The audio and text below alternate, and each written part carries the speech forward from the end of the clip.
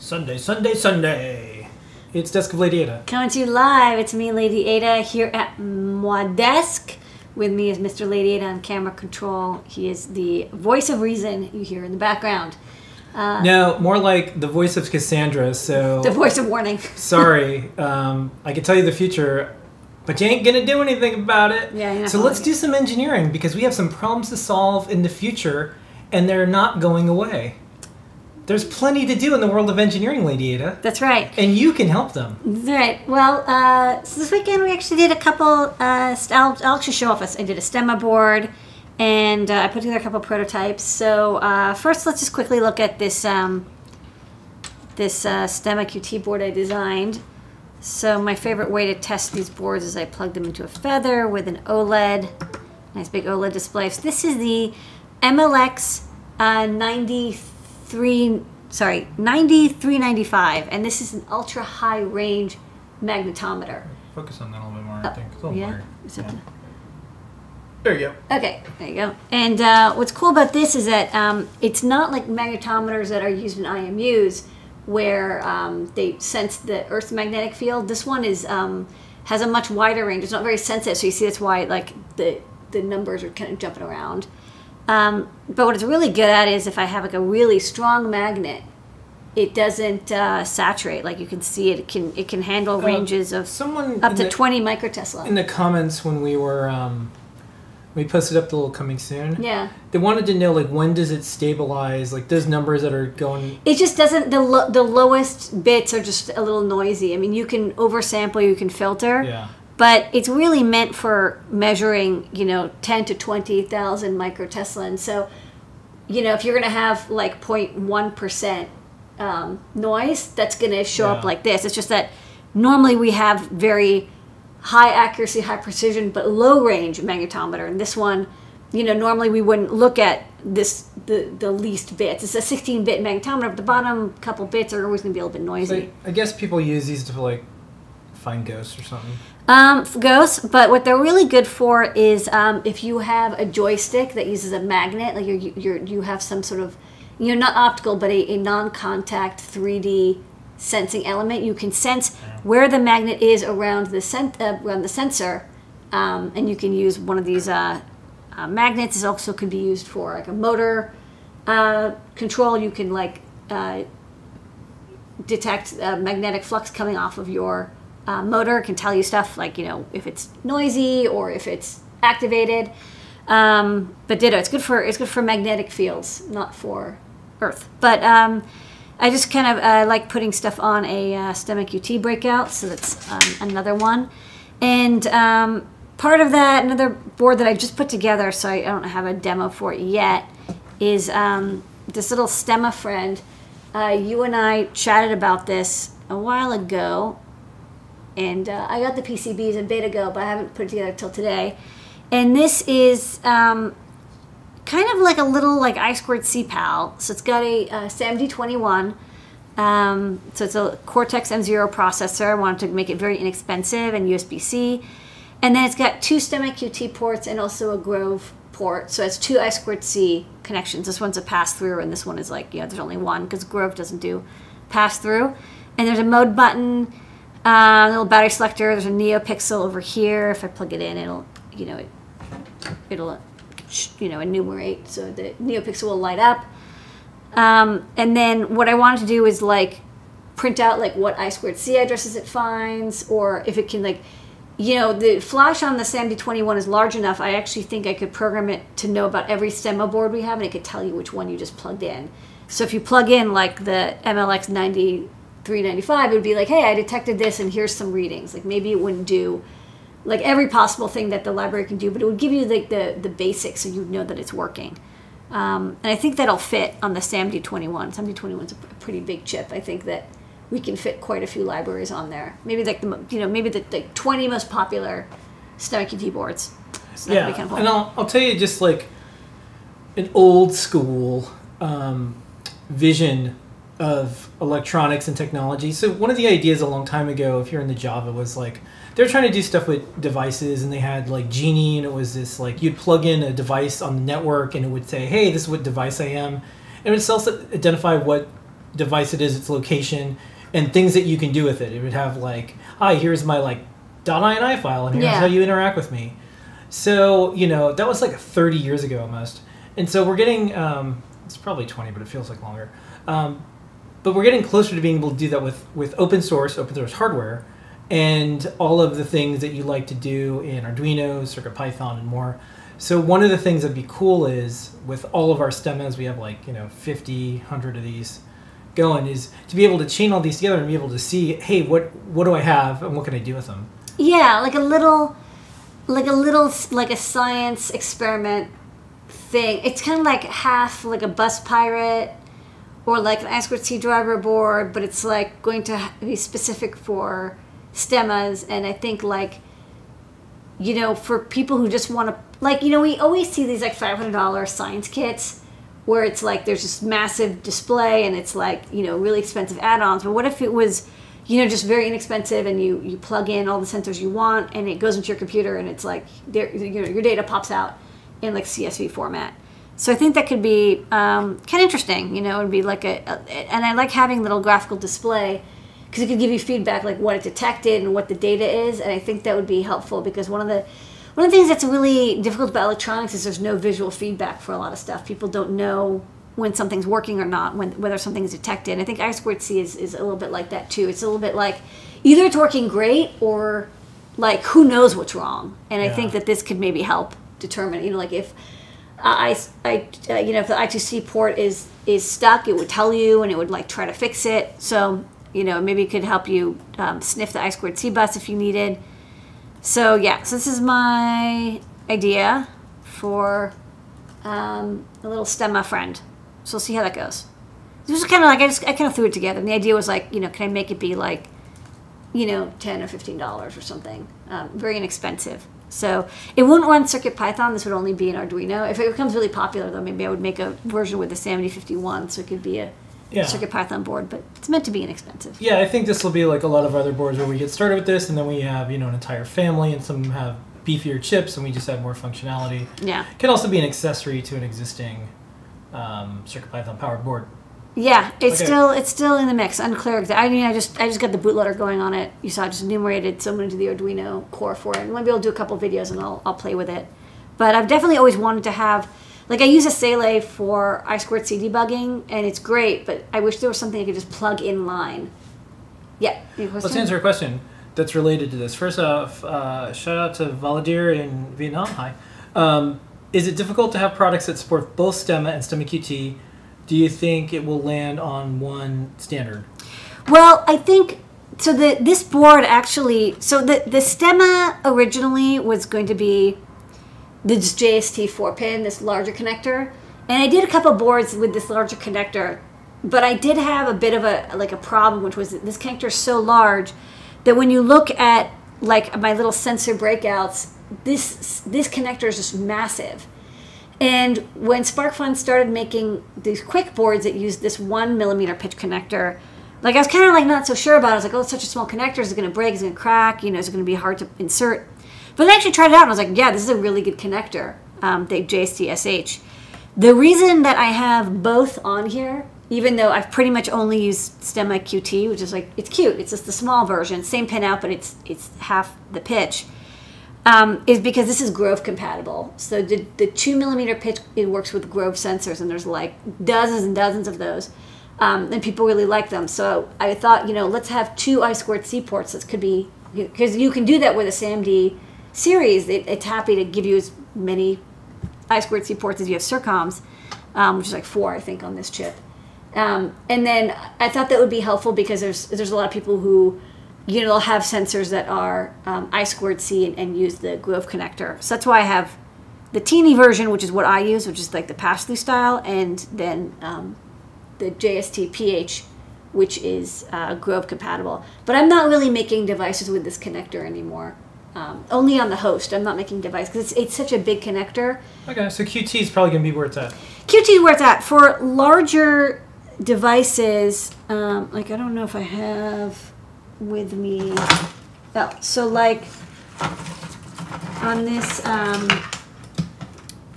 machine Braincraft hat, So you have I have the Stemma QT for I2C, and then these are the 2-pin speaker ports. Like speakers are 2-pin, so you're going to use 2-pin. But I still like these larger connectors for, you know, buttons and NeoPixels and speakers and stuff. And the reason is that I think that you want like more power capability. One of the only annoying things about these smaller connectors is they can't source a lot of current. They're kind of sort of max out at a couple hundred milliamps.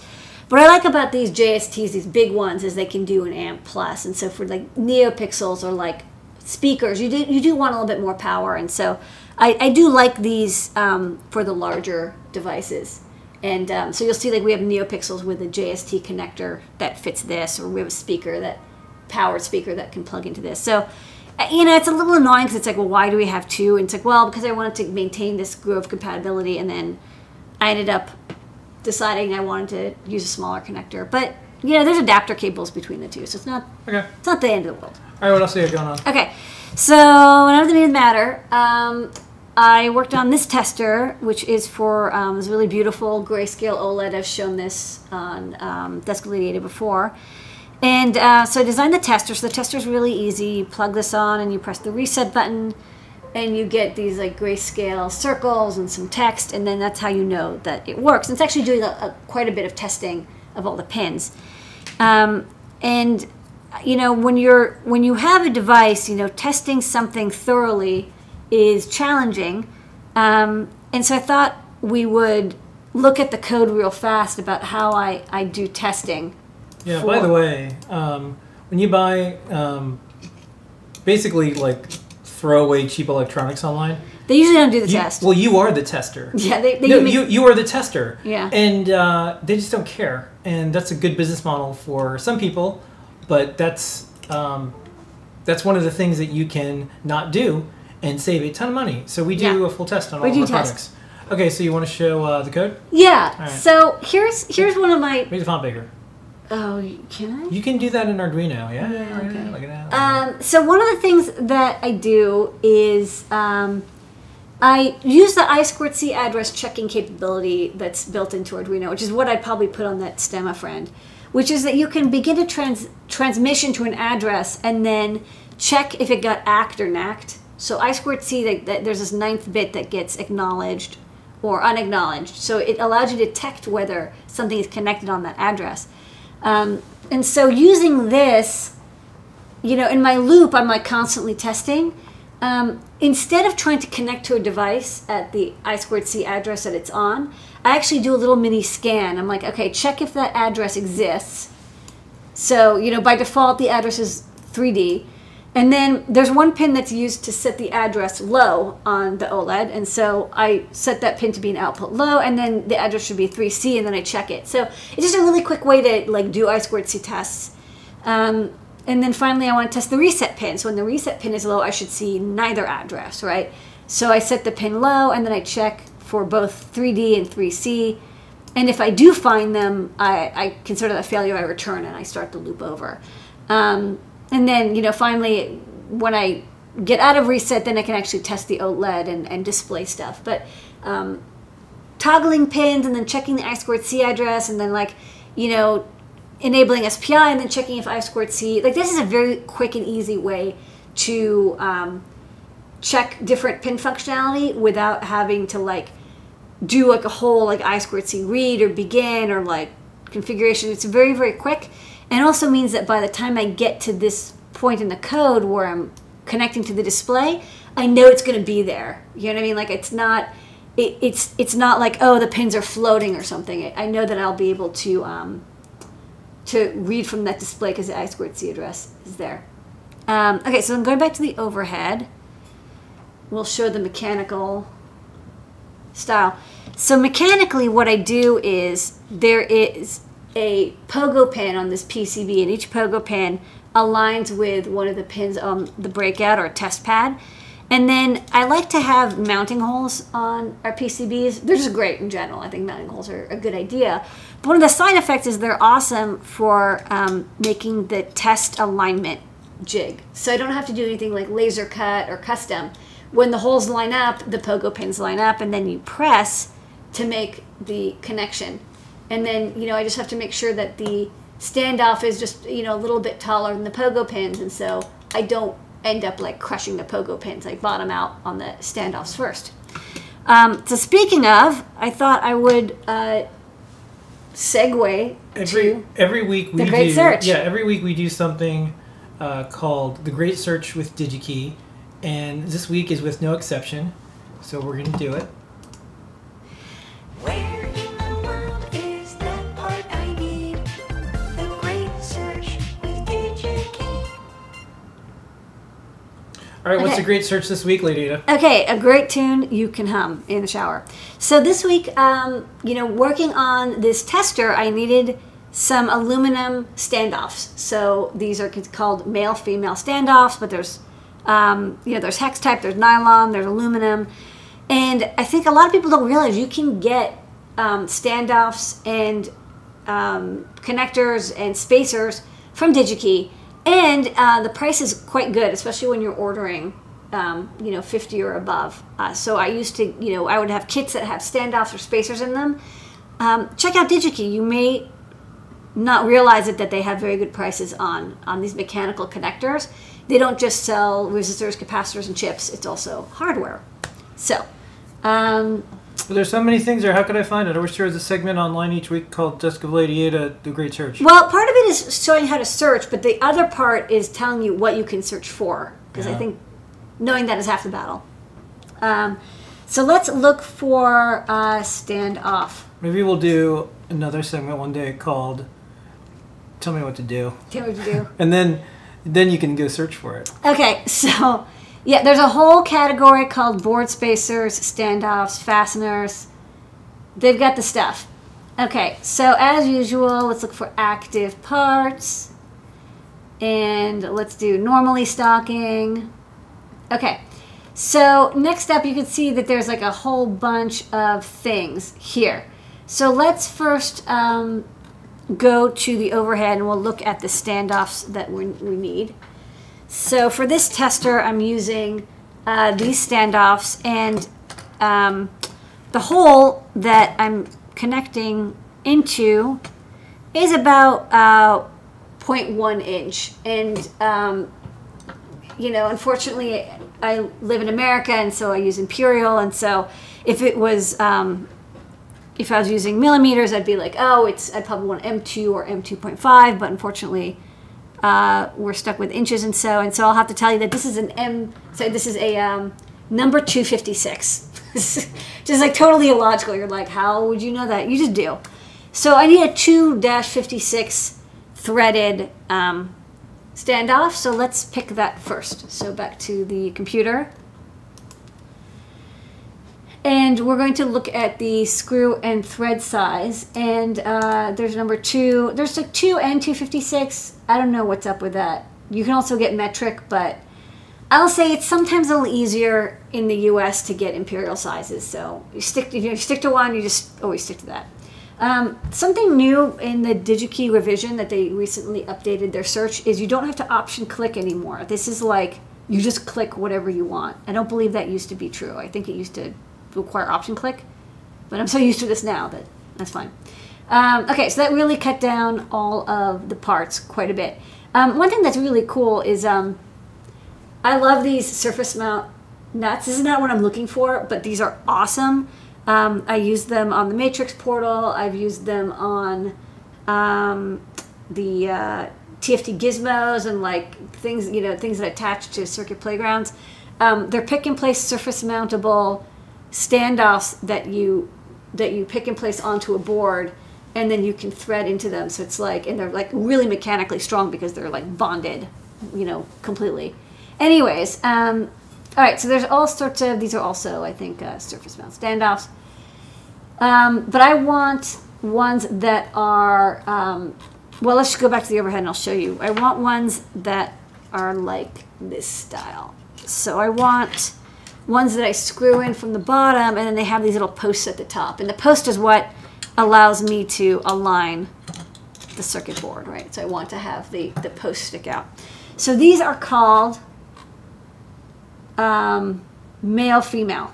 So you can go back to the computer, we're gonna go back and forth a couple times. So it's called male, female, threaded. So let's apply. Okay, so we have now much better options. So this is what we want. I love this mouse over because it tells me like, am I even in the right place? Next up, we get to choose the materials. You know, I tend to do aluminum, but you can use nylon. Nylon's non-conductive.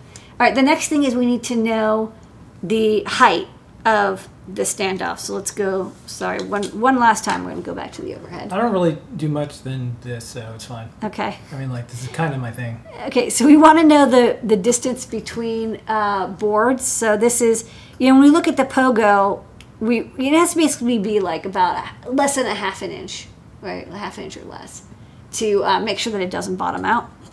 Okay, so back to the computer. We'll do our last selection.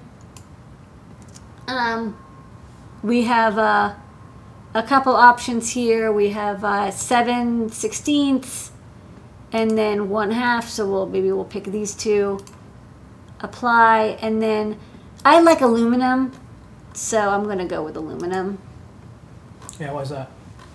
Because it's like easy to work with. The nylons, they can strip. I like that the aluminums, you can really torque the heck out of them. There's a couple options here. The difference is whether they have iridite plating, which I don't exactly know why you need it. I've never used iridite, but apparently it's available, but we don't need special plating. So now we basically have two options. I ended up using this one, the 7/16, which is the exact right size. And so here's the thing that is people don't realize is that when you're, you know, if you get like just one, you know, it's going to be $1 because like they don't want to sell you just one. Oh, just a question?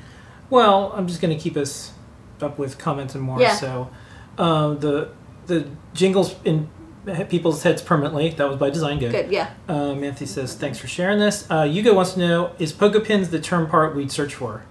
For those pins, not the posts. Like if you it's actually not.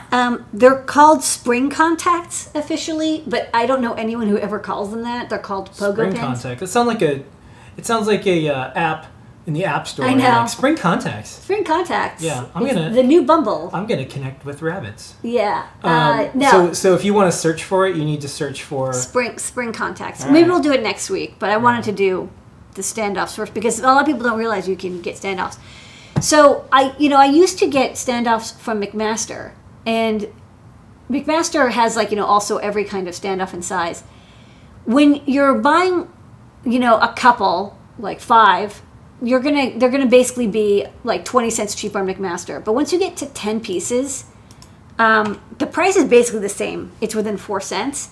And when you're ordering like a large quantity, the price actually is much better than McMaster. So, you know, I think a lot of people, when they think like hardware, oh, I'm going to go to like McMaster Car, or I'm going to like go to another like, you know, small parts online store. But I actually found that for screws and standoffs and, you know, other like mechanical hardware pieces, as long as you're buying more than 10, the pricing on DigiKey will probably be better than if you bought it from a specific hardware store. Because I think that the hardware stores, like they're very niche, and so they're like, well, we can kind of charge whatever we want. Whereas DigiKey is like, they really want to get the large quantity orders. Like they want you to put this into manufacturing. So it's good to keep in mind. You know, once you get to 1,000, you know, the pricing is 30 cents. I'm like, that's as good as it's going to get, right? You're not going to be able to get standoffs for much less than that because that's what the aluminum costs to machine.